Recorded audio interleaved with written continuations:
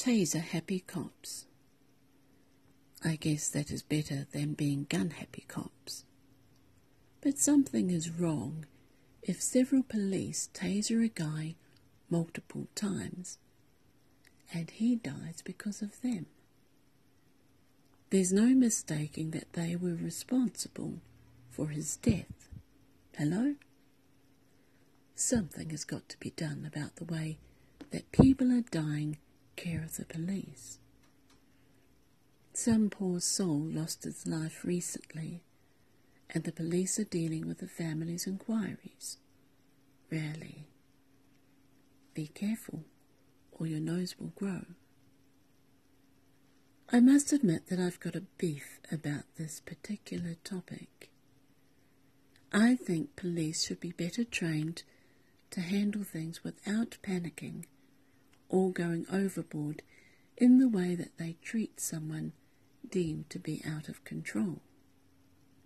There seems to be a lot of unnecessary dying helped along by the police lately. There may be dangerous situations on the street, but when there are so many sent to apprehend one man, surely they can do it and still keep him alive. Or has life become so cheap? There was an incident years ago that involved the police and my brother.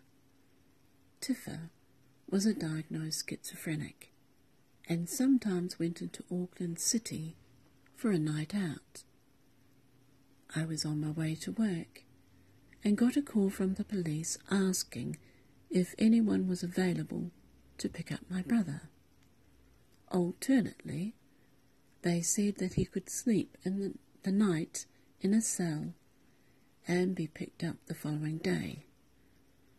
I said no, I'd be in to pick him up shortly. I was waiting for about an hour, and a cop told me that my brother had hit him and was being charged for assault. I looked at his flushed cheeks and asked where he'd been hit.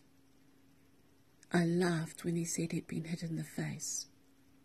Oh, I don't think so, I said. If my brother hit you, you'd be out cold.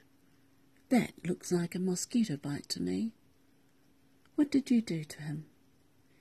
If you or someone else pushed him from behind, he would strike out to steady himself as he fell. What did you do? I want to see him. Unbeknown to me, that was exactly what had happened. Tiffer told me later. The cop's face went red, and he and another officer tried to put me off taking Tiffer, but I insisted on staying until they produced him. I'd already rung work that I'd be a while. When my brother finally emerged, he was a bloody mess, literally.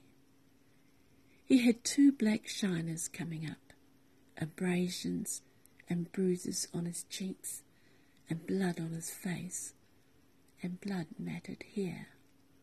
I was so angry. They'd worked him over while he was down.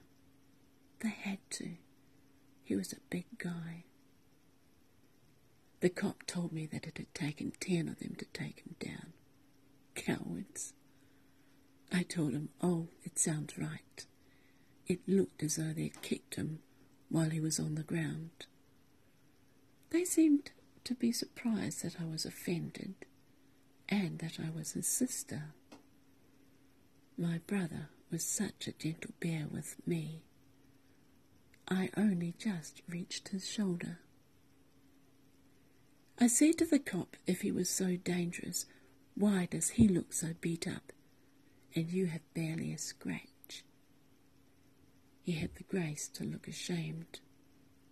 I didn't call him a liar, but my abrupt and cool manner left him in no doubt that I believed that he was.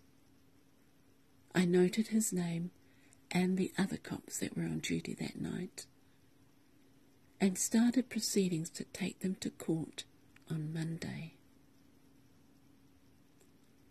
It took a couple of court appearances, but I used a high-profile lawyer with a mind to using the media if things went too awry. My brother was kept out of jail, and because of concussion, the judge ruled that he be allowed to go home to rest. None of the cops showed in any of the court hearings, but I wanted to make sure that they knew I was not going to let them off without making a case against them. The Police Association investigation and the court ruled in the cops' favour, but the judge let Tiffer off with 30 hours of community service, no jail time, and no fine. It seems that he might have thought that the police had been heavy-handed in their treatment too. I wanted it all on record in case Tiffer got pulled in again by the police. But he never had another problem with them ever again.